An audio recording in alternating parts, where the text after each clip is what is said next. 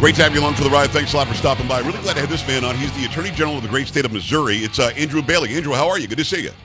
Doing well. Thank you for having me on. Well, you are doing well because you're speaking out against these ridiculous Soros DAs. And I want to bring up just down the road here, we've got a guy named Gonzalez. I think it's Joe Gonzalez. And Soros injected $1 million in that campaign to get him elected over a moderate Democrat who ended up being a Republican, actually, Nico LaHood, who was doing a very good job in fighting crime. In New York, we've got Alvin Bragg, who's now going after President Trump for political reasons. He's a guy that took 52% of all the felonies and knocked them down to misdemeanors. And then, of course, you've got your own Soros DA in St. Louis, and these people just don't seem to understand law and order. So let's start from the very beginning, if you don't mind. What is the job of a district attorney? Can you just decide what laws are laws and which ones aren't? No, not at all. And for me, it's about the rule of law and justice for victims. I come from a prosecutor's office. I've dedicated my professional career to criminal prosecution, and I got to work every day and wanted to enforce the rule of law, work with law enforcement officers, support them, and find justice for victims. And so when I see prosecutors that are differently motivated or aren't motivated for those objectives, that's a problem. Prosecutorial discretion is about evaluating a police report and determining if you have sufficient evidence to file a charge, what the charge should be, and ultimately what the appropriate disposition in the case should be. Prosecutorial discretion is not authority to nullify law. To treat it as such is to undermine the rule of law. And so when you get activists parading as prosecutors, we are undermining the rule of law, and we've got to hold those people accountable and get forward progress in getting them out of office and restoring the rule of law. Republican Attorney General of the great state of Missouri, it's Andrew Bailey. Andrew, I'm confused about how it works when it comes to what sort of recourse there is to take against a prosecutor who's not doing the job. In Florida, I know that DeSantis actually suspended a prosecutor who said, I'm not going to uphold some law about abortion or about talking about sexual orientation to little kids at school. And of course, DeSantis said, well, then you're suspended. You can't have the job. Here in Texas, they can't do that. I think the legislature would have to vote to suspend or censure this guy in San Antonio. How does it work in Missouri? Well, in Missouri, we have a statute on the books that creates a legal procedure, an equitable legal procedure for removing an elected official who refuses to do their job. And when it comes to prosecuting attorneys, the statute specifically empowers the attorney general to take that action. And so that's what we've done. We've initiated a legal proceeding against Kim Gardner, the Soros-backed circuit attorney in St. Louis City. And what we've seen is that rather than protecting victims from crime, she's creating more victims by her refusal to prosecute cases and refusal to enforce the law. And really, there's three claims here. Okay. Number one, she's failing to prosecute cases after they're charged. They languish on the dockets and are eventually dismissed. Number two, she's failing to confer and inform victims, which under Missouri state statute and constitution, she has a legal as well as a moral obligation to do. And finally, that she's failing to file new charges referred by the St. Louis Metropolitan Police Department. And so this is an unlawful refusal to do her job, and we're going to hold her accountable. It is Andrew Bailey. He's the AG, the great state of Missouri. Again, here in San Antonio, I've got firsthand experience with this guy. He's not going to prosecute prostitution, not going to prosecute some drug crimes. He's very, very light on crime. And then you've got the guy on steroids in Alvin Bragg, who decided nobody's going to be sentenced to over 20 years. It's got to be a major felony like murder to even get any jail time. In fact, he doesn't want to incarcerate anybody. At what point did these prosecutors think they had the right to decide what a crime was? I didn't know that the prosecutors decided this is a felony, this is not. I know that you've got some whack jobs in California who say you can steal $950 from the CVS and we're not going to prosecute you. That's just some idiot in the legislature that passed this ordinance or rule or law. But prosecutors don't have the right to change a law, do they? No, not at all. Look, prosecutors are members of the executive branch of government. They have law enforcement authority. They have law enforcement responsibility. And so there is no authority of a prosecutor to nullify a law after the fact. Certainly our founders understood that the separation of powers was important, and that you'd have one branch that makes law, one branch that enforces law, and one branch that interprets law. And so those branches are separate in order to maximize liberty and to maximize freedom, and so that our system functions properly. And so when you see prosecutors perverting that system by taking on law enforcement, law nullification, and law adjudicatory authority all in one person, that is exactly what the founders feared. And in this instance, it's hurting people because it's undermining the rule of law. People don't respect the law if they don't see it enforced. And so prosecutors don't get to decide what the law is. That's what our legislative bodies are for. And also psychologically, if you're a criminal and you're not being punished, why would you stop? Yeah, exactly. There's no deterrent effect if we're not enforcing the law. And you see that top to bottom. I mean, President Biden does that all the time. He refuses to enforce laws at the border. He refuses to abide by a congressional statute, expands congressional statute beyond the plain text of the law. And so it's incentivized the radical left to do that. You know, we used to elevate the rules of the game above the players and the outcomes in this country. But the radical left has jettisoned that. And these Soros-backed activist prosecutors are just where the rubber hits the road. But unfortunately, people are getting hurt and killed. And so like-minded individuals have to stand up, reinforce the rule of law, and hold these individuals accountable and get progress in removing them from office. You know, the job at hand is much more important than this, but philosophically speaking, do you have any idea why Soros wants anarchy in America, why he wants more crime, why he wants people to not be punished for when they do commit crimes? Any clue why this guy wants this?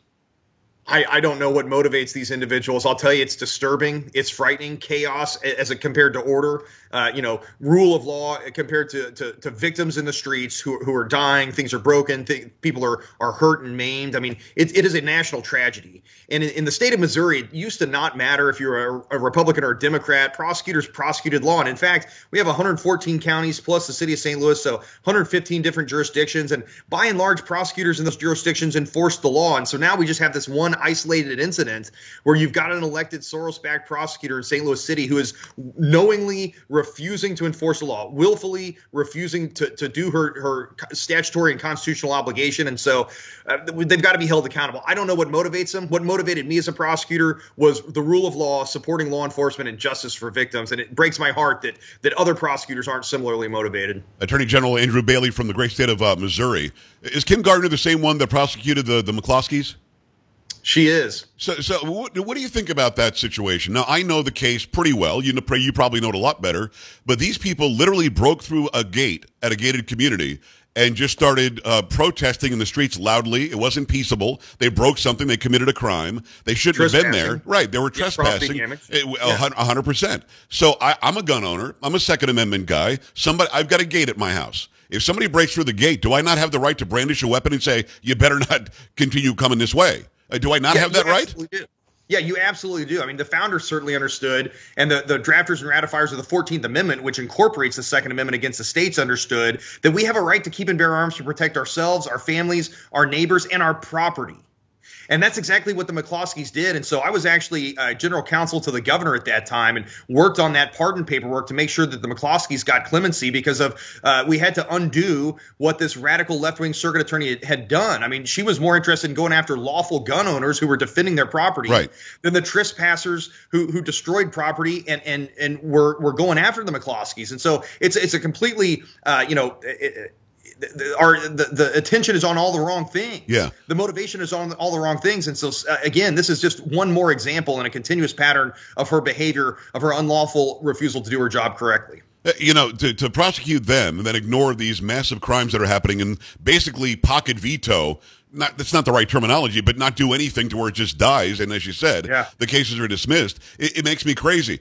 Andrew, in your heart of hearts, and I think there is, and I'm not a racist guy, but is there a race component here that we're somehow getting payback for 400 years of alleged, wrongdoing? Is that what's going on? Because in almost every single case, you've got a situation where you've got high crime areas where they're alleging that less crime is happening by calling them misdemeanors or not even prosecuting at all. Is this about race at all, do you think? I think this is about a radical left-wing social agenda, and my heart goes out to the people in our urban communities of any race. They're suffering the most, aren't they? Yeah, exactly. Who are being victimized, who are being made victims of crime because elected officials are refusing to do their jobs. And my heart goes out to those people, and I hope that they understand that I'm motivated to move in and help protect them, that the rule of law protects all of us equally, and that the people in our urban centers should enjoy that the same way that people in the rural areas should, that safer streets equal prosperous communities. And so we've got to reestablish the rule of law and put an end to this silliness. Well, that's exactly right. The reason I bring up race is because it does happen in lower income areas, higher crime areas, happens to be more urban areas where there are more people other than whites who are out there suffering because these people who are not being prosecuted aren't going to the white neighborhoods, aren't going to the rich neighborhoods. They're going back to the neighborhood where they came from, and they're committing these crimes on those people. So let's look at Chicago quickly because that's the sort of the comparison I want to make. Lori Lightfoot is out because she didn't do for those neighborhoods what she should have done. It's almost like 1990 or 91 New York, where Rudy Giuliani won in an extremely blue city, and George Pataki won in an extremely blue state, because eventually people say, I've had enough. Are they saying that yet in St. Louis? Are they saying that yet in Missouri? Yeah, I think so. I mean, look at the elected officials from across a political spectrum who have come out and said it's time for the circuit attorney to go and for the rule of law and justice to prevail. It's Andrew Bailey. I want to get into some other stuff while I have you. I know that you're investigating a St. Louis pediatric hospital. It's a clinic, a transgender clinic. That's a misnomer. How can it be a transgender clinic if nobody's doing transgender surgery or puberty blockers before people turn 18? We've been told by the trans community, nobody's doing this to kids. Nobody under 18 is being affected by this, and you're saying they are being affected by this. Oh, absolutely. Look, we've had a whistleblower come forward and has made some really serious allegations about what's going on at this particular clinic. And so we marshaled state resources and began an investigation because for me, it's about protecting children. I'm a foster parent who's adopted kids out of the system. I know firsthand what it means to protect kids, and we're not going to allow this kind of child abuse on my watch. And so we're taking every measure at our disposal. We applaud the General Assembly's recent efforts in this space, and we are confident in the ultimate outcome, which is going to be that if there's wrongdoers out there, we're going to find them. We're going to leave no stone unturned, and we're going to hold people accountable. We know for a fact that puberty blockers and cross-sex hormones are damaging. They can lead to blindness. They reduce bone density. They cause long-term permanent health problems, both physically and psychologically. And so why aren't we treating these kids with psychiatry and psychology when they come in with a mental health problem instead of racing to cross-sex hormones, puberty blockers, and ultimately surgery that's irreversible? I mean, this is scary stuff. The eyes of history are upon us. We will be judged by how we confront this issue today. And I'm happy to be leading the efforts of the state of Missouri on this issue. I'm glad you've got a backbone on that, Andrew, because at the end of the day, people are afraid they'll be called as something a phobe or as something ist if they dare take a stand that is, let's protect kids. And I'll make this comparison quickly. There are two stories recently, I believe in New York, where a bunch of kids, 5 children from the same family died in a car accident. The driver was 16, had just gotten his or her license, wasn't very experienced, and the story now is maybe we should wait to not let them driver's license until they're 17 or 18. Okay, but you can change your sex at 4 or 6 or 8 or 12. So we've got to make a decision. I mean, at what point do we say somebody is an adult? I thought it was 18. And before 18, it's up to the parents and society to protect the kids, no? No, totally agree. I mean, parents have an obligation, a responsibility to appropriately parent and take care of the kids, not lead them down this terrible path. And in the state of Missouri, you can't get a tattoo until you're 18. You can't drink a beer until you're 21. But yet somehow we're going to trust kids to make decisions about what their gender is. And let me say more broadly, I mean, gender is an objective reality determined by genetics at time of birth. It is an objective reality. It is unhealthy to deny objective reality in the same way that it's unhealthy to deny the law of gravity. And so that's just a basic axiomatic principle that we need to rally around and to restore some kind of sanity to this whole conversation. But at the end of the day, we're going to take every legal measure we need to protect children, to make sure children are safe, and to make sure that a radical left-wing agenda is not masquerading as medicine and is used as an excuse to abuse and mutilate children. I couldn't agree more. It's objective. It's just objective. Objectively, this is what we are. When I was in school, and I'm older than you are, I think, we didn't get sex ed till 7th grade. I was 12 years old, and my parents had to sign a form saying that they could talk about human reproduction to me in a public school. Now, if you're 5, 6, 7 years old and say, teach, I think that I'm the opposite sex. I think that I'm a boy when I'm a girl, or vice versa. The teacher will, now some of them will now not even tell your parents that you're doing that. Different pronouns in school. Are you finding that in Missouri too, where some of these teachers are going, psst, don't worry about it. I'll call you something. I'll call you Susie, although your name is Bob, in front of your parents. Yeah, it's seeping into public education. It's seeping into society at large, and we've got to take a stand on this issue. And again, just restore some kind of sanity to this conversation. Folks can call me whatever they want, but they're at least going to acknowledge objective reality, and that gender is an objective reality in the same way that the law of gravity is an objective reality. Attorney General of the great state of Missouri, Republican Andrew Bailey. Andrew, one last topic, and thanks so much for coming on. Come back again soon. Joe Biden in his campaign, and it wasn't even him. I don't think that he knows anything about this stuff, but whoever was running his campaign colluded with big tech. They hid a bunch of stuff, hid Hunter Biden's laptop, hid everything. If somebody said something that was not what they liked on Twitter or whatever, they had Twitter take it down. Don't worry, we handled that. You've actually said that the Biden administration 1,400 facts are showing that they colluded with big tech against people like you and me simply because we wanted free speech. Fill me in.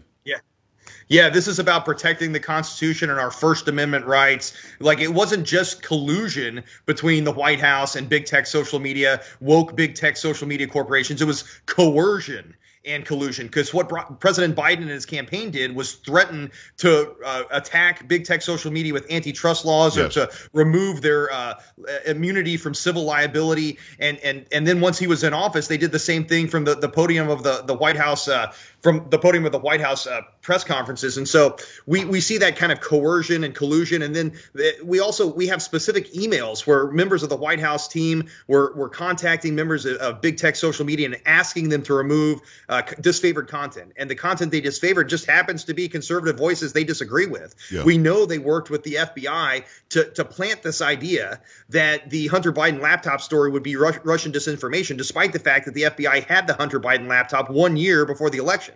So now we're getting into some election interference issues. Yeah. We've got First Amendment issues where they're suppressing free speech. You know, the remedy in this country for disfavored speech has always been counter speech, not government censorship. Right. At the end of the day, the Constitution is worth fighting for, and we're going to continue that fight all the way to the United States Supreme Court if we have to. I mean, they have the FBI paying millions of dollars to Twitter for them to do what they wanted them to do as well. And you're right, Jen Psaki at the press room, the press secretary herself said, if somebody is banned here, they should be banned everywhere. That is certainly government twisting the arms of big tech. So in less than a minute, what's the relief? Is the relief changing 230? Is the relief that the government gets fined? What happens? Well, in the short term, we're going to go to court and ask for an injunction, and we hope the court will grant our injunction prohibiting federal officials from coercing or colluding with big tech social media to silence Americans' voices in violation of the First Amendment. And then I think there needs to be a longer-term conversation about what kind of protections these big tech social media companies should have. It's bad enough when big tech social media censors conservative voices. It's worse when the federal government gets involved, and that's what the case Missouri v. Biden has exposed. I love the job you're doing. It's the Attorney General of the great state of Missouri, Andrew Bailey. Andrew, come back again, would you? Hey, appreciate you. Thank you. Okay, thanks so much. We're back after this. Stay right here.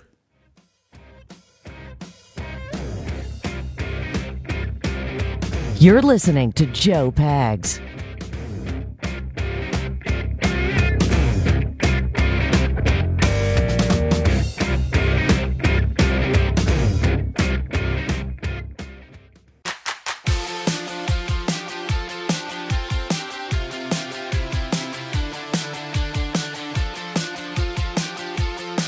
Really appreciate talking to the new Attorney General of the great state of Missouri. It is Andrew Bailey. Really good stuff. You got to go after these prosecutors that aren't prosecuting crime. You've got to go after the prosecutors that don't care about law enforcement and don't care to keep you safe. That's exactly what these people are doing that are getting in office because of George Soros. He's spending millions of dollars to fundamentally change this country, and we can't sit back idly by and let it happen. The next hour, you do not want to touch that dial because the case of Kari Lake versus Katie Hobbs in Arizona is not over. I don't know if you knew that, but it's not over. Oh, it's true. Katie Hobbs was sworn in as the governor, but there are so many issues as far as what happened last election day in Arizona, specifically Maricopa County, Arizona. You're going to want to get the update from Kari Lake. It is not over yet. They're now bringing the case to the Supreme Court of Arizona. She hopes that they'll take it. The details, you're not going to want to miss a second of this, okay? Make sure you stick around for that, plus much more, including some sound bites from Joe Biden, who I don't think they gave him the Adderall today. We'll have that for you as well. If you want to watch it, joepags.com. Click on Watch Now. Keep it here. This is the Joe Pags Show.